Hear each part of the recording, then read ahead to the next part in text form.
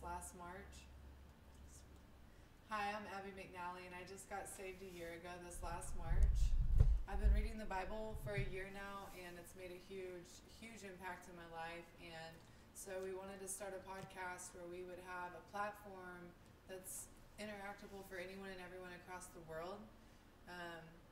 We just wanted more perspectives of Scripture being shared and more talk about Jesus and more enlightened conversations and trying to just bring back the Bible into this new generation. We've got a generation full of information, but not much about the Bible. So It's so true. I'm Terry Ralston. It's great to be here with everybody today, and I'd like to thank everybody for coming out and listening to the Word as we teach here Exodus. Since by far one of the best books in the Bible, by my opinion, as it's just so amazing, the Exodus story. So just everybody just pay attention to what's going on here, and listen up because we're about to get into some deep stuff here. So. yeah, last time we left off, it was just basically the beginning story of Moses' birth, and the whole, the incredibleness of how he leaves his mom, but Miriam was just she had to just be so connected to God to just know to follow and stand in that spot, and then she just changed the whole, that changed his whole course because he got to go back with his mom. And it gave her some more time with him. And, the first 3 years of a child's life are Crucial. Very crucial. Mm-hmm. And so the fact that he got to spend that with his sister and with his mother, and it just, it just changed everything. And I love the fact that you get to see all of that with Moses' story. Right, and that's what Moses' story is just so amazing because it just shows God. It just shows God's master plan. Yeah, like it doesn't, what I mean. It does. doesn't matter what anybody else is doing. God's plan is going to put the right person in the right place at the right time, no matter what you're doing. So if you're following God's will and you're doing God's ways, you're always just going to be, because God doesn't make mistakes. So you make mistakes, but God lets you do that. But He's going to keep you on the right path at all times. It's just what He does. You're going to go do your thing, and God's going to be like, well, all right, now let's put her in the roundabout and get you back onto the right road here, and just continue getting you back on into the roundabout. As you try to get off the highway, He puts you right back on the path, and you're like, oh, okay, all right, thanks God, and sorry, and just keep on moving forward. It's not, and you just, totally being surrendered to God, and that's what Moses does. He surrenders himself to God, and his mom surrendered him to God from the beginning. She put him in a boat. She did. And put him down the river, and the odds of survival at that point are basically zero. Yeah. But with it's God, incredible the faith that she had, and she showed that. Yeah, and with God, that's all possible. So we'll let's jump into the verse of the day. You want to do a verse, or? Yeah, I was looking at Isaiah 60. Let's shoot out something out of there. Isaiah 61, Arise, shine, for thy light is come, and the glory of the Lord is risen upon thee. For behold, the darkness shall cover the earth, and gross darkness the people. But the Lord shall arise upon thee, and his glory shall be upon thee. I really love that verse. So. That's definitely a good one. Yeah, and I just thought of it. So, yeah, I love the story of Moses because it just shows us, to me, it's the story that shows the most visual proof of God's existence. Yeah. Amazing, incredible abilities too. Though, like the plagues of the earth. I mean, that's just, it's something that even if you don't really know much about God and you hear that He did those things, it's just incredible to me. It's amazing. Yeah, and that He just shows that He's above all. He's above nature. It does, He's above, and it shows when you surrender to God the capabilities of that God can work through you. I mean, the way that Moses' life was used is just, I love it so much. And it wasn't always, Moses' life wasn't always just great too. Everybody thinks that if you're following God, it's going to be always just, just imagine butterflies and hundreds of thousands of people following you and asking you questions for every little thing. I mean, they wanted him to tell them how to do everything. And he had hundreds of thousands of them, to the point where Jethro even went to him and said, this isn't working. You've got to get some people to help out. You can't have this. And it's not even just the fact that it would wear Moses out that much. It's also the fact that there's no possible way he can see them all, ever. So like there had to be more people to be able to do this, and now you get it. You know what I mean? That's why. yeah, it can't just be one. And that's why God never wanted there to be kings, and they lead right up into judges and kings, and you know the whole way through it, God makes it so clear this is not His will. It's not what He wants for them. Sure. That they just have to have this one person, and it doesn't even make sense. And He did. He sent back Jesus so we could have a king. You know, He said, "If you guys want a king, yeah, I'll give you a king. Yeah. You can have, Jesus will be your king." Because His way that He teaches is to really like not even live your life like you have a king. It's to live your life just serving others. Yeah, right. Exactly. Not serving a king, you know, serving others, you know. So, exactly. If you want a king, let Jesus be your king. And that's why Jesus is the king. That's why, because He is so, He is the perfect representation of what a king should be that a human couldn't be. Right. I mean, just an ordinary man could not. Right. They could not be. We covet power. Like we cover well, money. and we covet you lust. let pride will step in eventually. For you know, and all these things. It's just like David. You know, he was an incredible king, but there were moments where things crept in and he struggled. And that's part of being man. So you know, that's why God has to be in control of all things, because you know that's why full surrender to God is the only solution to fixing any problem and letting God work through you like Jesus did. You know, being that open vessel that Jesus allowed us to be. You know, He washed away our sins to allow us to cleanse the vessel, so God can now resonate through us and be a part of our lives. You know, not only is He surrounding us, He is in us. He works through He works through us through a certain mechanism of when we're doing good and we're following Jesus' path. And that's the thing I had. And that's what Moses does here. But you know, back then, before Jesus, God couldn't come into the body because we were an unclean vessel. So even if you followed the law, God knew that He couldn't come into us. So Jesus washed away that, you know, being the blood of Christ was washed away that. So God could come through us and work through us the same way He did Jesus. But the only way that He could do that with Jesus was to be Jesus' Father, because man was so corrupt of sin that man couldn't even do this alone.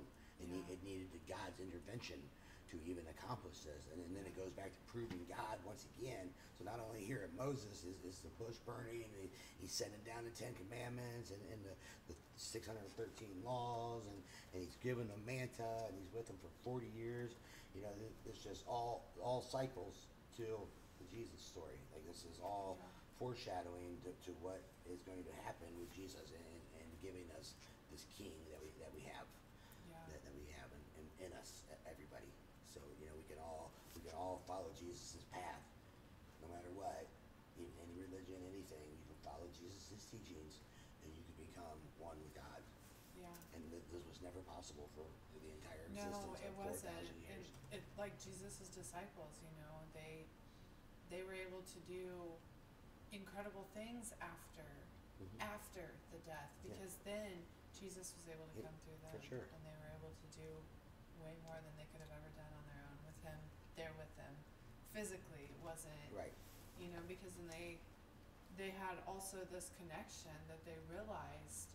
I'm sure in that moment, because we were talking about this, you know, the moment whenever Jesus is talking through each of them, they realize their connection to each other. Exactly. That's how we can all be connected now, is through Jesus, because Christ lives within us all now. Exactly, and that's the oneness that Jesus talks about, the collective wholeness, the hope, the grace, and all the things that God promises. It's all an interconnected thing. You know, it's not just selfishness. It's not anything like that. It's about us all together having Jesus through us to make a better world. Yeah. You know, it's not just one individual person. It's not two individual people. It's the collective whole. Yeah. You know, and that's what and Jesus taught it.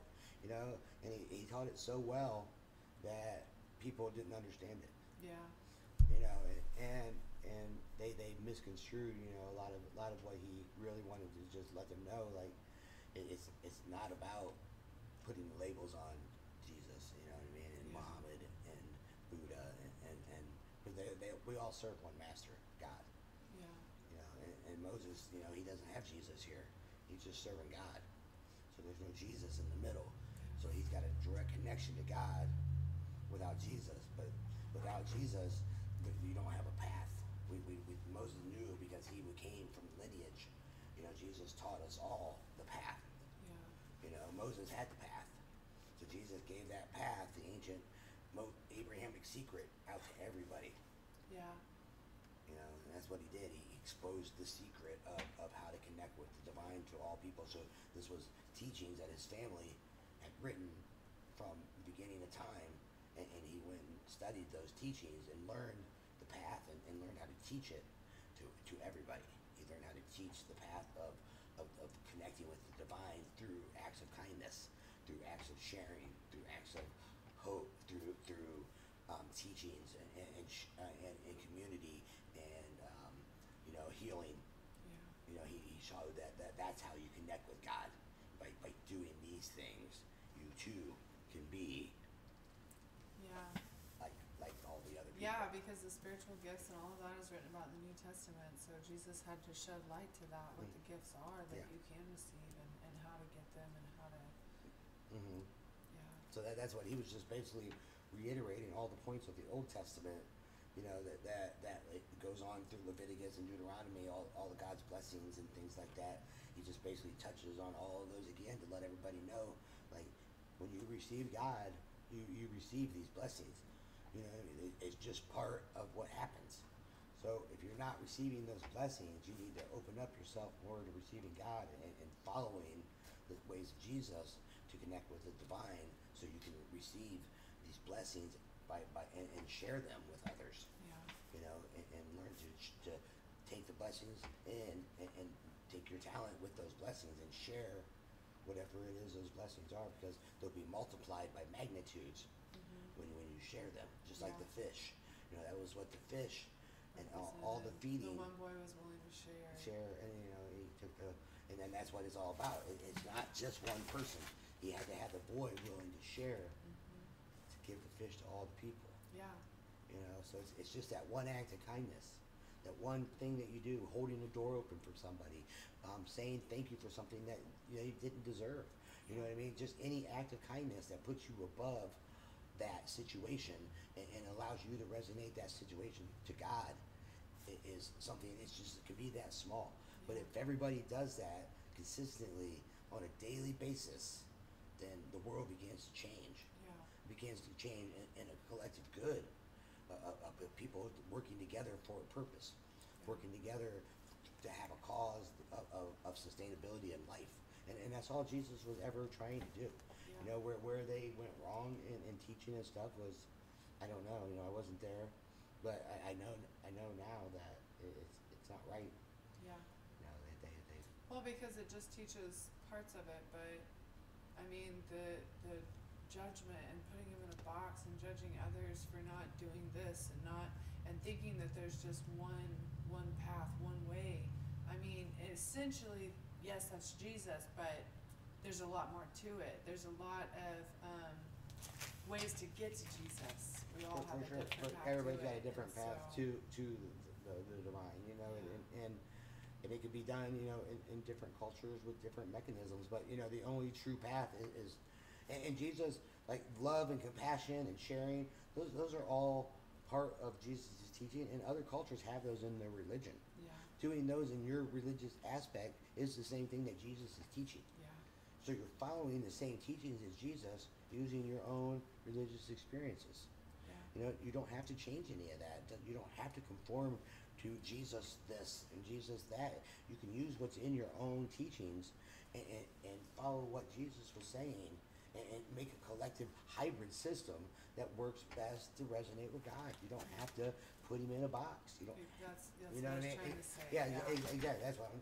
Yeah. You don't want to. Because there's all these different ways that people get there, and whenever they receive criticism and judgment saying, well, that's not Jesus, well, it is. It is. It is, because it's they're living the same life that Jesus had to live For sure. in a different way. Mhm. And now they just need to learn the Bible. Through different cultures, and most Yeah. of those people were using Jesus' teachings in order to become enlightened, like Buddha and Muhammad and Shakespeare and all the ones that became enlightened folks were using the teachings of Jesus in order to become the way they were.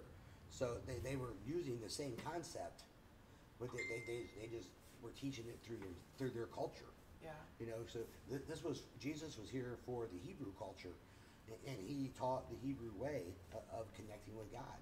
So you know, other people took those teachings and built them into their cultural stuff to be able to teach their people with the stuff that they already knew how to resonate with God.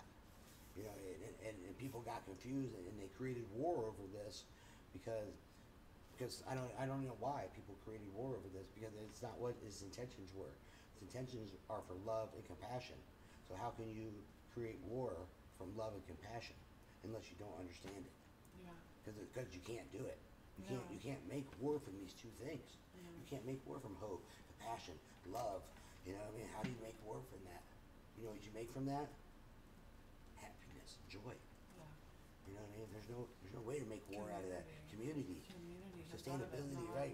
Right. Yeah. So there's no way, if you're practicing these things, you can do these things. It's impossible Yeah. because God said so. Yeah. So, but we'll read on to Exodus here. All right. So on 3:6. So now God has appeared to Moses in a bush, and Moses said, "I will turn now aside and see this great sight, why the bush is not burnt."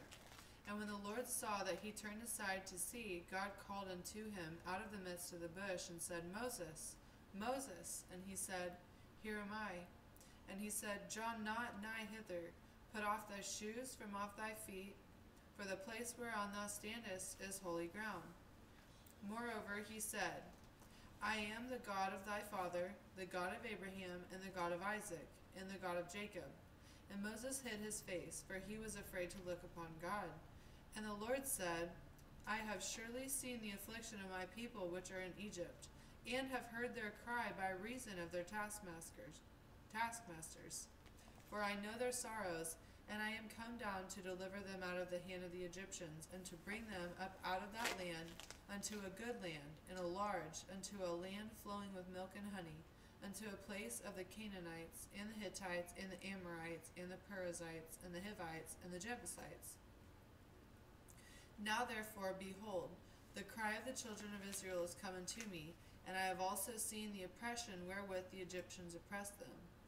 Come now therefore, and I will send thee unto Pharaoh, that thou mayest bring forth my people, the children of Israel, out of Egypt. And Moses said unto God, Who am I that I should go unto Pharaoh, and that I should bring forth the children of Israel out of Egypt?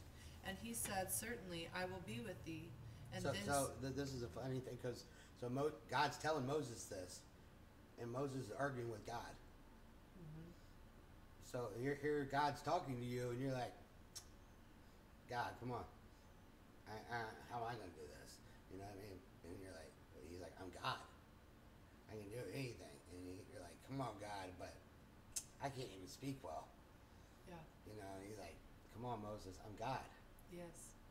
Don't you understand who I am? I'm the Father, the one that your grandpa talked about. Mm-hmm. I'm that God, that was up on the mountain with him and stuff. I'm that guy. And he's like, yeah, but come on, God.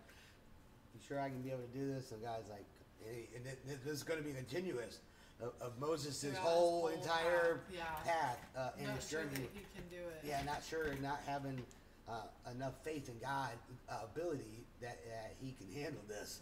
Yeah. So this is Moses' his chain with God is he can't just get over that God can, even after all the plagues, Moses is still questioning this. Yeah. He's like, I don't know if you can be able to do this, come on, God. And he's like, Moses, I can do all things. What don't you understand? Yeah. It's everything. So no matter what you can come to me with, I can do it. So, you're coming to me with this, and you're like, God, can you do this? And God's like, yes, Moses, I can do all things. You just tell me what you want. Yeah. That's what he's doing to us. Every day when you're over there just doing those crazy prayers, and God wants you to just narrow it down to what you want, because you're over there like, oh, I don't know, God's willing to, I don't know if I deserve this, have I been good enough to get this? You become Moses over there arguing with God, and God already says that it is yours.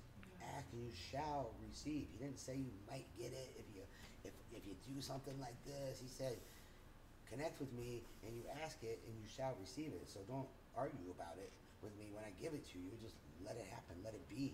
Because I'm already working on it. Sure, it might not fit your exact schedule, but I'm God, and I'm going to get it done. So just trust that it is already done, that it exists, and start making steps towards that happening and the existence of that to be. And that's what God's going to continually just drill into Moses here for the next 10 pages in this. He's going to just drill it into everybody. Yeah. And he said, Certainly I will be with thee, and this shall be a token unto thee that I have sent thee.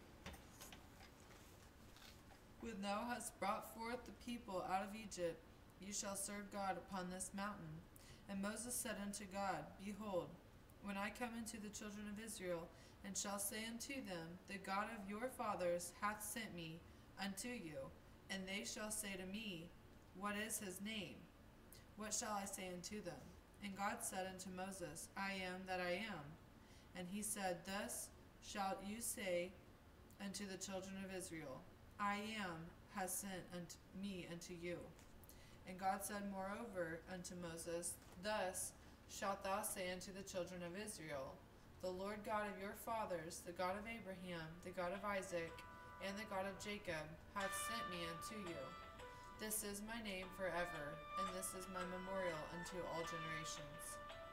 Yeah, and basically, God. This is where Jesus gets this from. When the prophecies ask him who he is, and they ask him, "You are the I am," and he says, "I am, I am." Yeah. I am. So he says he's claiming there, and people are like, "Well, what does that mean?" Well, right here it's telling you that God claims that He is I am. So when Jesus says, "I am," He's saying, "I am what I've God." noticed? Every time God calls on any of His servants, they always say, "Here am I." They never say, "Here I am." Right, for sure, because you don't want to be claimed to be God unless you are God. Yeah. Only one person that was God resonated on earth was Jesus. Yeah. That's the only person that. Yeah, that just made sense to me now. Like why they always said, "Here am I," instead of "Here I am." Mm-hmm. Yeah, exactly. They don't want to disrespect God. Because God is the I am. He is above all things. He is Yahweh. And so claiming to be I am, it is claiming to be God. Yeah. And there's only one person that ever had the right to do that, and God gave him permission to come to earth and to claim this to all people. So nobody else has this permission to claim that they are God, because you are not. It's just not. God is God. So that's just it. Yeah. So this is why he's telling everybody here. It's basically that go tell Pharaoh that the I am that created everything is talking to him. Go ahead.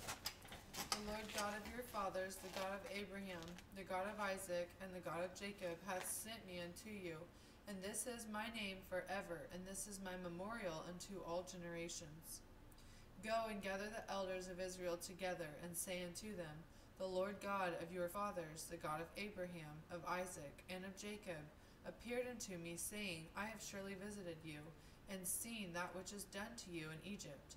And I have said, I will bring you up out of the affliction of Egypt unto the land of the Canaanites, and the Hittites, and the Amorites, and the Perizzites, and the Hivites, and the Jebusites, and unto a land flowing with milk and honey. And they shall hearken to thy voice, and thou shalt come, thou and the elders of Israel, unto the king of Egypt. And ye shall say unto him, The Lord God of the Hebrews hath met with us, and now let us go, we beseech thee, 3 days' journey into the wilderness, that we may sacrifice to the Lord our God. And I am sure that the king of Egypt will not let you go, no, not by a mighty hand. And I will stretch out my hand and smite Egypt with all my wonders which I will do in the midst thereof. And after that he will let you go. And I will give this people favor in the sight of the Egyptians, and it will come to pass that when ye go, ye shall not go empty. But every woman shall borrow of her neighbor, and of her that sojourneth in her house, jewels of silver and jewels of gold and raiment, and ye shall put them upon your sons and upon your daughters, and ye shall spoil the Egyptians. Okay, and basically right here in this first part of Exodus, God's already telling him exactly what's going to happen in the entire thing. He's like, this is what I'm going to do. I'm going to get you out of there. I'm going to do all these things. And then at the end, you're going to take all these jewels and you're going to leave and you're going to go. So God's telling you right here, step by step, What to expect. what to expect, and what to do. And so this is like the step-by-step version of what he's going to do here. And so Moses is taking this in, and he's still going to go like, all right, God, you already gave me this step-by-step, but what am I going to do in this step? You know what I mean? How am I going to get this step done? So that's what we're going to read. And next is basically him arguing with God here again on how to get these steps accomplished that he just laid out for him. And Moses answered and said, But behold, they will not believe me, nor hearken unto my voice, for they will say, The Lord hath not appeared unto thee. And the Lord said unto him, What is that in thine hand? And he said, A rod. And he said, Cast it on the ground. And he cast it on the ground, and it became a serpent. And Moses fled from before it. And the Lord said unto Moses, Put forth thine hand, and take it by the tail. And he put forth his hand, and caught it, and it became a rod in his hand. That they may believe that the Lord God of their fathers, the God of Abraham, the God of Isaac, and the God of Jacob, hath appeared unto thee. And the Lord said furthermore unto him, Put now thine hand into thy bosom. And he put his hand into his bosom, and when he took it out, behold, his hand was leprous as snow. And he said, Put thine hand into thy bosom again. And he put his hand into his bosom again, and plucked it out of his bosom, and behold, it was turned again as his other flesh. So basically, God has to. Moses is so unsure of this that God's over here just turning his staff into a snake and giving him an uncurable disease that's uncurable at this time, leprosy, and he puts it all over him, and then he cures it instantly. And Moses is still standing there going, yeah, but any magician can do this, God. So I want to see something. I want to see something a little fancier. So when you think that you're not serving God right, just look at Moses here. Yeah. You know what I mean? This guy's just completely out of control. In today's standards, like, you would just be heresy. Yeah. To be able to act like this, you know, and he's talking directly to the man. Yeah. He's in a one-on-one with God, going, you sure, man? You sure you can pull this off? Like, let me see something different, you know? Yeah. You know, and he still has doubt. You know, we're only into chapter 40. It is nice to know that it's normal to have doubt, even whenever it's even when God's present, right in front of you. Right in front of you. Right in front of you. Because it's just hard. I feel like as a human mind to be able to comprehend that anything is possible. It's hard to. Well, it is until you comprehend it, because you've been told that, you believe that it's not for so long. Right. You know? Right, and then that's a lot of it's all part of the programming of making us. But think. even Moses back then, before all that, you know, his life there was always circumstances have led him to believe that not anything is possible. You know, right, exactly. It's most people's life, the circumstances that happen that make them just. Yeah, even Moses. Yes. So, and he got to write the whole first 5 chapters of the Bible. And it shall come to pass, if they will not believe thee, neither hearken to the voice of the first sign, and they will believe the voice of the latter sign. And it shall come to pass, if they will not believe also these 2 signs, neither hearken unto thy voice, that thou shalt take of the water of the river, and pour it upon the dry land. And the water which thou takest out of the river shall become blood upon the dry land. And Moses said unto the Lord, O my Lord, I am not eloquent neither heretofore, nor since thou hast spoken unto thy servant, but I am slow of speech and of a slow tongue. So not only does he tell him, like, go do these 8 things in front of these people, and they're going to believe you. You're going to turn water into blood. You're going to turn leprosy into healing. You're going to do all these things that I told you to do.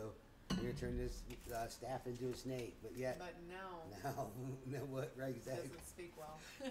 Okay, so you're going to do all that, but what am I going to say next? Yeah. You know, and God's going to tell you what's going to happen here.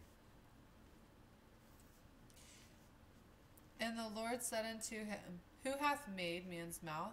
Or who maketh the dumb, or deaf, or the seeing, or the blind? Have not I the Lord? Now therefore go, and I will be with thy mouth, and teach thee what thou shalt say. Okay, so here is God. Moses been bitching all this, so God is telling him now go. Like it's God is saying, Yeah. go, Moses. All of that's covered. Go. Go. Just I've covered your every concern. yes, now go. So now he's like, all right, I guess God figured out everything. I guess He's got it all. Go ahead. Yeah.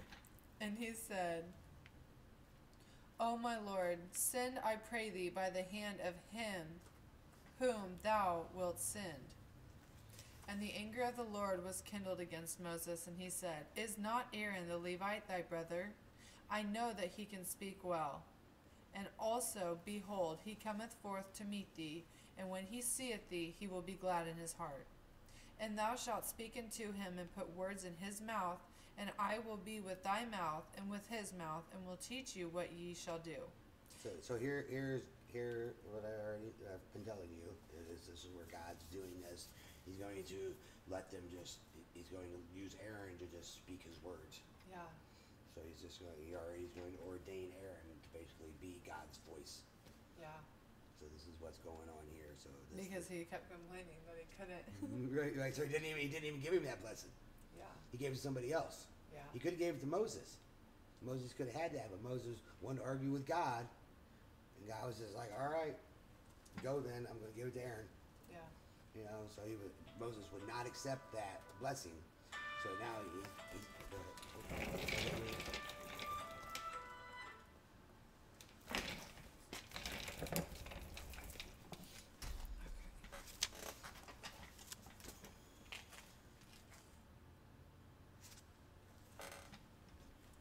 And thou shalt speak unto him, and put words in his mouth, and I will be with thy mouth and with his mouth, and will teach you what ye shall do. And he shall be thy spokesman unto the people, and he shall be, even he shall be to thee, instead of a mouth, and thou shalt be to him instead of a God. And thou shalt take this rod in thine hand, wherewith thou shalt do signs. And Moses went and returned to Jethro his father-in-law, and said unto him, Let me go, I pray thee, and return unto my brethren which are in Egypt. and Jethro is an important part of the Bible here, because he shows that this is just not for Christians or people. You know, that Jethro has a very important role in this whole story, and he's not even a part of the family. You know what I mean? He's related to Moses as what was he? It's his father-in-law. Father-in-law, yeah. So he's not, you know what I mean. So he's an in-law of Moses, and he still has just a huge, and he's not even following down this bloodline or nothing. And he has one of the biggest stories in the entire Bible. Yeah. You know, so this is not just a Bible for one people. This is a Bible because this is a Bible for all people. Yeah. And it shows right here. This wasn't. Well, and this was over in Africa, isn't it? Because I thought that they said that it was like somewhere in Africa where his whole family is, because he married Zipporah, his daughter. Right, what I'm saying. So, because Miriam and Aaron ended up bringing it up later that Moses married a woman that was in a completely different area, and they get upset about that, and we know how the Lord feels about that because they get leprous. So, but yeah, no, Jethro. It shows that the reason for that, the reason why God wanted that, was because it brought God, Yahweh, into Jethro's whole family line all the way down to this place in Africa where it probably spread to other people. For sure. And it shows, it doesn't matter. You know what I mean? That little piece of God that they saw going through Moses and Abraham's life, it went on to enhance millions and millions more lives through Jethro's line.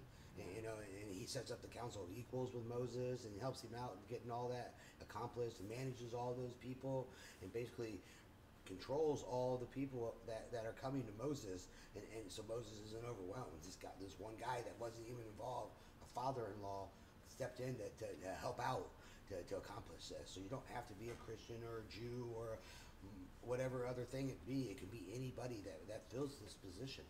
Yeah. You know what I mean? Or God can ordain anybody from any walk of life to fulfill this position. And Jethro is one of those people. And it also shows that the Bible wasn't just for Jews. It's not a book just for Jews. It's not a book just for Christians. It's a book for anybody. And just Jethro is one of the main ones that proves this. Yeah, you know, that just shows that. Mm-hmm. And Jethro said to Moses, Go in peace. And the Lord said unto Moses and Midian, Go, return into Egypt, for all the men are dead which sought thy life. And Moses took his wife and his sons, and set them upon an ass, and he returned to the land of Egypt. And Moses took the rod of God in his hand. And the Lord said unto Moses, When thou goest to return into Egypt, see that thou do all those wonders before Pharaoh which I have put in thine hand. But I will harden his heart, that he shall not let the people go. And people often wonder, like, why did God have this staff with Moses? And the reason that Moses had this staff was basically a grounding rod to be able to harness God's energy. So this was grounding Moses to the earth. So when he would put the staff into things, it would harness God's energy and complete the connection with God. So this was how God used nature with Moses to complete Moses' connection to the divine, to be able to do these things. Oh, wow. So that's why the staff is an important thing in this, because a lot of people don't understand what the staff is. It's God, it's representation of nature and God and the connection that's needed in order to do these things. That's why Moses always has to use this staff to do it, because that represents nature. Yeah. You know, so Moses. That's really neat. I did not know that at all. No, nobody does. It makes perfect sense. For sure. Mm-hmm. Yeah. Because you have a piece of nature that grounds you into and connects you to your nature at all times. Right, and that's part of God. You know, the earth is part of God. We are part of God. So it has to be the connection of all that has to align in order to harness the God on earth. So Moses was able to do that by striking his staff onto things and harnessing nature through God and using that power so he could channel it through himself onto other objects. Wow, that's really neat. Or part a sea, or split a rock, or turn water into blood. Anything you really want to do, you can do like that. Yeah. So. And thou shalt say unto Pharaoh, Thus saith the Lord, Israel is my son, even my firstborn. And I say unto thee, Let my son go, that he may serve me. And if thou refuse to let him go, behold, I will slay thy son, even thy firstborn. And it came to pass by the way in the end that the Lord met him and sought to kill him. Then Zipporah took a sharp stone, and cut off the foreskin of her son, and cast it at his feet, and said, Surely a bloody husband art thou to me. And the foreskin always, that represents commitment to God, the circumcision. So, obviously. So is she mad though?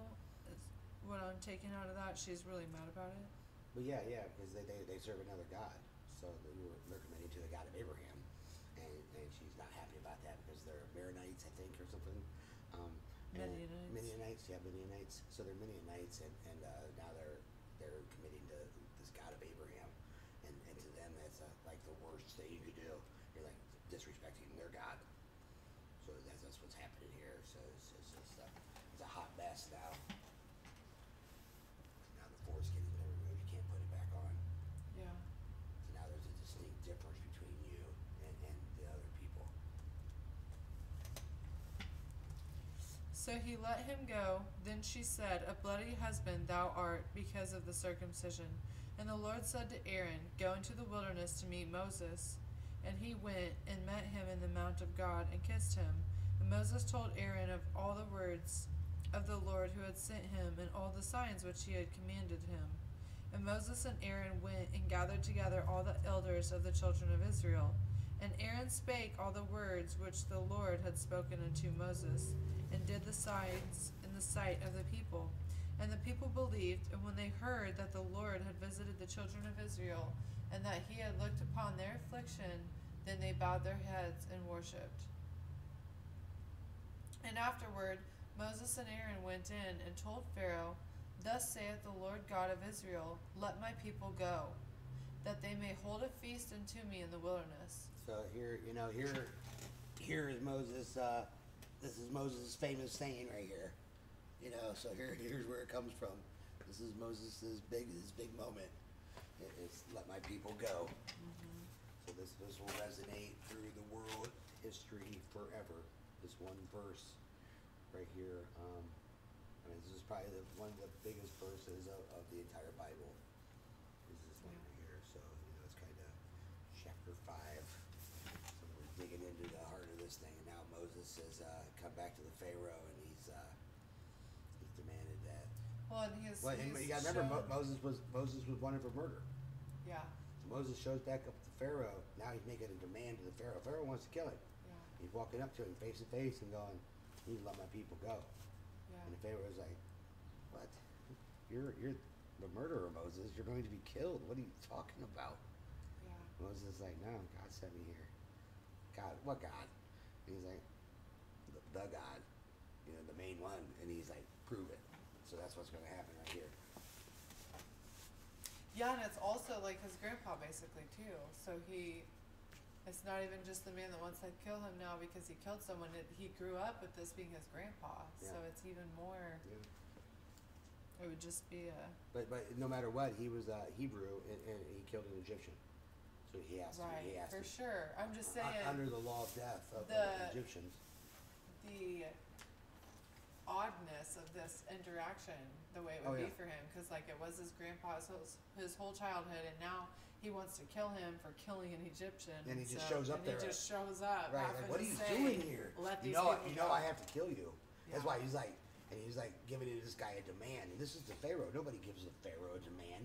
Right. He's the king of kings, So who are you to come up here and demand a favor or demand anything from me as the Pharaoh? Right. And Pharaoh said, "Who is the Lord that I should obey his voice to let Israel go? I know not the Lord, neither will I let Israel go." And they said, "The God of the Hebrews hath met with us. Let us go, we pray thee, 3 days' journey into the desert, and sacrifice unto the Lord our God, lest he fall upon us with pestilence or with the sword." And the king of Egypt said unto them, "Wherefore do ye, Moses and Aaron, let the people from their works? Get you unto your burdens." And Pharaoh said, "Behold, the people of the land now are many, and ye make them rest from their burdens." And Pharaoh commanded the same day the taskmasters of the people and their officers, saying, "Ye shall no more give the people straw to make brick." So now that Moses and Aaron went to the Pharaoh, he's making it harder on the people now, and he's going to make everybody hate Moses and Aaron because Moses and Aaron went to the people first and told them what was going on, and they said, "Yeah, go talk to the Pharaoh." Now Pharaoh is going to show his power by embarrassing Moses and Aaron and saying, like, now we're going to take away all your supplies, and you're going to have to go gather your own supplies even to do the work that you're supposed to do because Moses and Aaron came in here acting a fool. Yeah.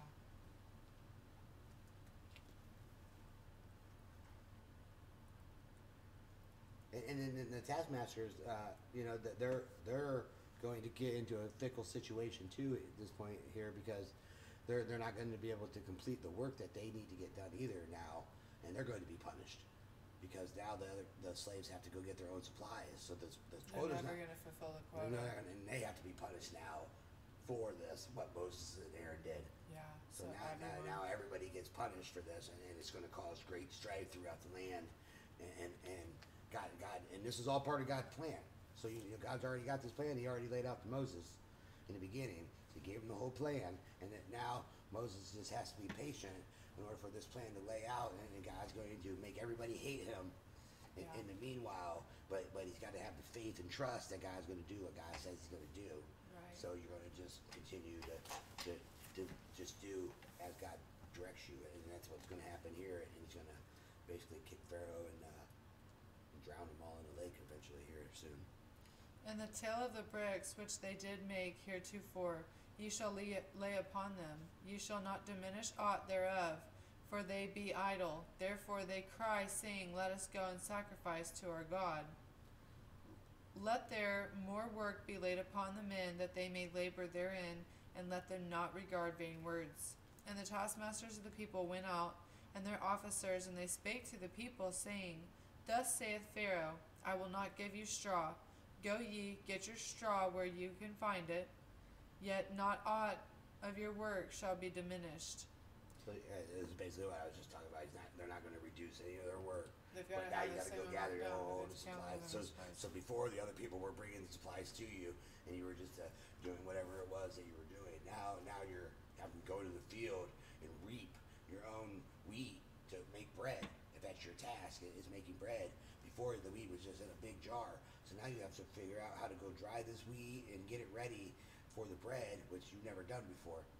So they're putting them in this awkward situation throughout it, and almost an impossible situation for them to even get out of. Yeah. So the people were scattered abroad throughout all the land of Egypt to gather stubble instead of straw. And the taskmasters hasted them, saying, Fulfill your works, your daily tasks, as when there was straw. And the officers of the children of Israel, which Pharaoh's taskmasters had set over them, were beaten and demanded, Wherefore have ye not fulfilled your task in making brick, both yesterday and today heretofore? Then the officers of the children of Israel came and cried unto Pharaoh, saying, Wherefore dealest thou thus with thy servants? There is no straw given unto thy servants, and they say to us, Make brick, and behold, thy servants are beaten, but the fault is in thine own people. But he said, Ye are idle, therefore ye say, Let us go and do sacrifice to the Lord. Go therefore now and work, for there shall no straw be given you, yet shall ye deliver the tale of bricks. And the officers of the children of Israel did see that they were in evil case, after it was said, Ye shall not minish aught from your bricks of your daily work. And they met Moses and Aaron, who stood in the way as they came forth from Pharaoh. And they said unto him, The Lord look upon you and judge, because ye have made our savor to be abhorred in the eyes of Pharaoh, and in the eyes of his servants, to put a sword in their hand to slay us. And So now they're talking like you're letting them kill us, Moses. You told us to do this, and now look what's happened to us. Moses, like, what are we gonna? You know what I mean? This is all your fault, Moses and Aaron. Like, you're killing our people. Look, you're supposed to help us, and this is like they're just going crazy, because all these people are dying because of the taskmasters, and all the moms and stuff are just going nuts on Moses and Aaron. And this is just over a couple days. Yeah. So imagine what this is going to look like over the next 3 to 4 months as this plays out. Yeah. And Moses returned unto the Lord and said, Lord, wherefore hast thou so evil entreated this people? Why is it that thou hast sent me? For since I came to Pharaoh to speak in thy name, he hath done evil to this people, neither hast thou delivered thy people at all. And so now here Moses is going back to God, and you're like, This is what are you doing? This is where the patience thing, like, come on, God, like, what's taking so long? These people are suffering. And God's like, it's the plan. You gotta have faith in the plan. And God, Moses is down there going, God, come on, man, you promised me all these things, and you're not coming through. And that's what we do on a day-to-day basis. We're not trusting in God, and we're doing the exact same thing Moses does. We're looking to God and going, well, it hasn't came today, God, so apparently not given to me. So I guess you just don't love me and you don't care about me because you didn't give me that exactly when I wanted it. And God's like, I already told you the plan. We went over the plan, didn't we? And he's like, yeah, we went over the plan. Did I tell you exactly how it was going to go? Yeah. Okay. So, and he keeps doing this to Moses, and he keeps going, Moses, we already went over the plan. Did I not give it to you step by step? And Moses is like, yeah, you did. But it's taken longer than I wanted it to, God. And God's like, Moses, it's my plan. Me and your plan.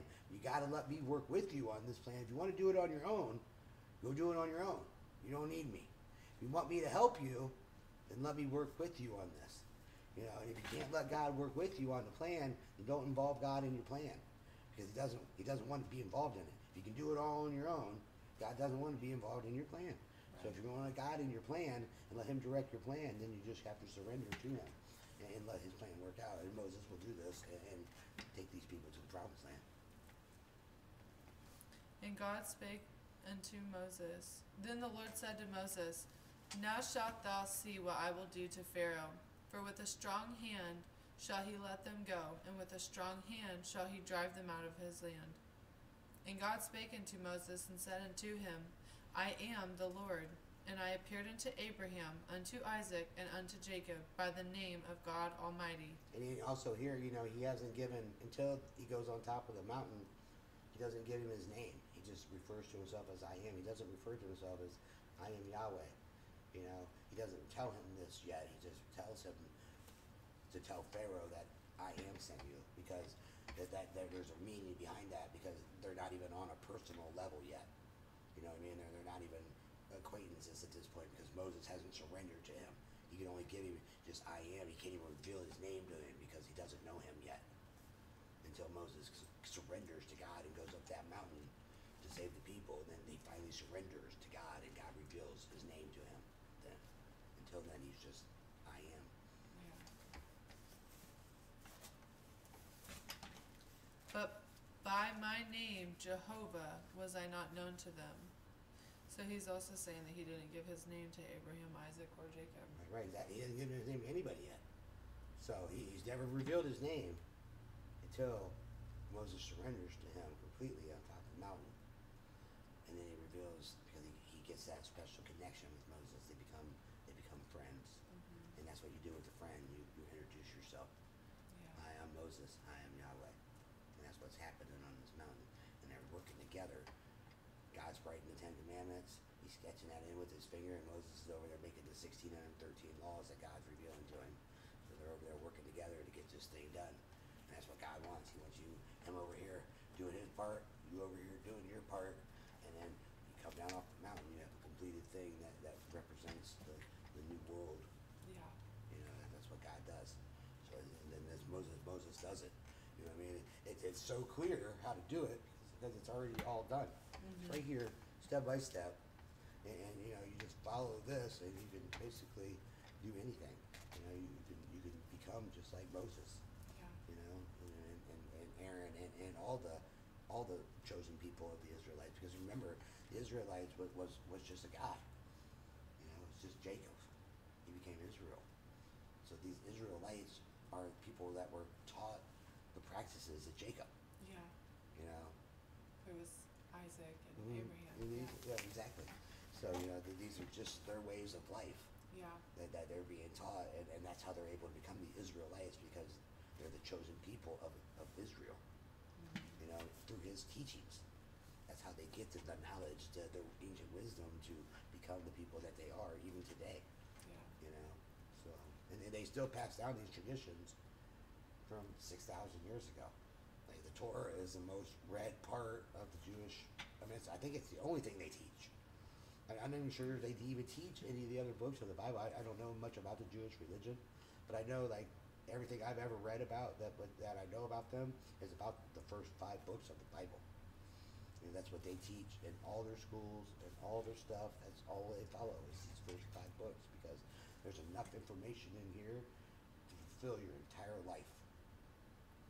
Yeah, there really is. There really is. But there's so much. It's so great to have the rest of it. Well, it is. It's keeping Jesus in a box and God in a box, because you didn't finish the book. There's more to the book. You know what I mean? Mm-hmm. It's like stopping at chapter 3 and be like, I think I know how this ends. Yeah. I got this shit. Yeah. I'm going to go ahead and just make up the rest of this on my own. That's what happened. Yeah. You know what I mean? They just, I think I made it far enough in the Bible that I can make my own conclusions about what's going to happen next, and I'm just going to roll with that. And make my own church, or make my own this, and do these things, because you didn't want to complete the Bible. Once you finish the story, you understand the whole concept. Yeah. It's that it was all about teaching us to the end times on what to do, on how to be and who to be, so God can come through us and resonate the message to give to the people that are going to be here to receive the new message of how things are going to be. It's a book of remembering, so we all know now how to get to God when it's time for all this to happen. Yeah. And it all starts just by this one simple spot. And I have also established my covenant with them to give them the land of Canaan, the land of their pilgrimage, wherein they were strangers. And I have also heard the groaning of the children of Israel, whom the Egyptians keep in bondage. And I have remembered my covenant. Wherefore say unto the children of Israel, I am the Lord, and I will bring you out from under the burdens of the Egyptians, and I will rid you out of their bondage, and I will redeem you with a stretched out arm and with great judgments. And I will take you to me for a people, and I will be to you a God, and ye shall know that I am the Lord your God, which bringeth you out from under the burdens of the Egyptians. And I will bring you in unto the land concerning the which I did swear to give it to Abraham, to Isaac, and to Jacob, and I will give it you for an heritage. I am the Lord. You know what I just thought about too is that, so the land of Canaan was the place that Abraham said not to go back to, and Isaac said not to go back to, and that's the place that Jacob went back to whenever all this started. So it's almost to me as though it's like you went to the promised land before it was time, and that's why all of this happened. You know what I mean? Because you're not supposed to get it makes it so clear that's now why. I never, always wondered why Abraham said you can't go there, just don't go there. But why? Yeah, you didn't learn the lessons yet. Because it's the promised land. It wasn't time yet. Right. And a lot of people don't understand that. Like, it's when it's God's time. Right. You can't go there before it's God's time. If you do, then it's not a blessing. You know what I mean? And all this happens because he goes to the promised land prior to God allowing him when he wants to, not when God said to. So and they clearly told him, like, don't do this, and he said, I'm not going to obey God, and he puts all of his people in slavery for 200 years because he chooses to do what Jacob wants to do, and not what the ancient wisdom told him to do, what his father's father told him to do. He didn't. He chose to do what he wanted to do, to serve himself, and not to serve his collective family and everybody that came from that lineage. He served only himself, and through his entire life, he served mostly only himself, except for when he served to get his people's hand in marriage and do things for himself. He served himself, and it brought down an entire nation of people, and put him, and now Moses is here fighting to get him out.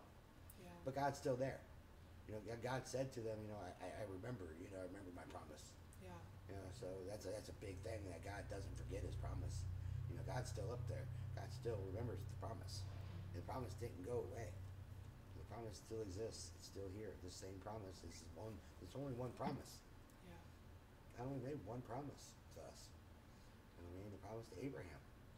And he goes through this entire book talking about this one. I remember the promise, everybody. Like, listen, I remember. Do you remember the promise? Because I do. I remember the promise from all the way back then. But right here, look, I'm going to show you, like, every point. This is where I remember the promise. Like, you guys keep.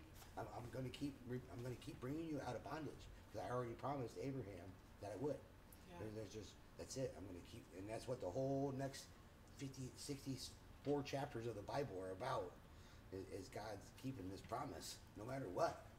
He's keeping it no matter what.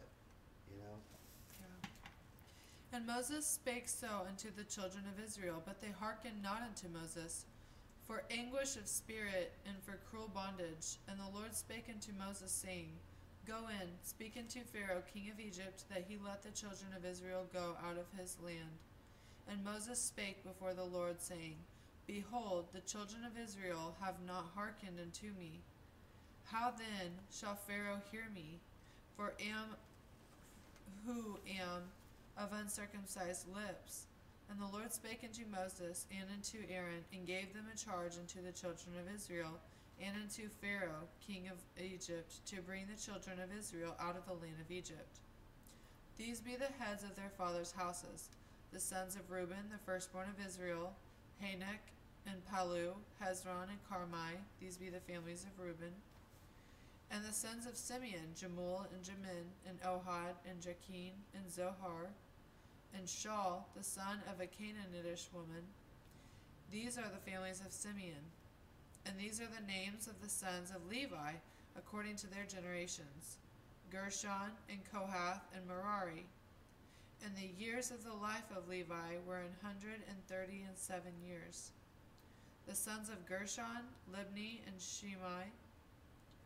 according to their families, and those are Moses. That's Moses's kids. Yeah, yeah. But let's. I think we're getting out of time here, so let's cut that. Okay. And then we'll start right there. Okay. All right.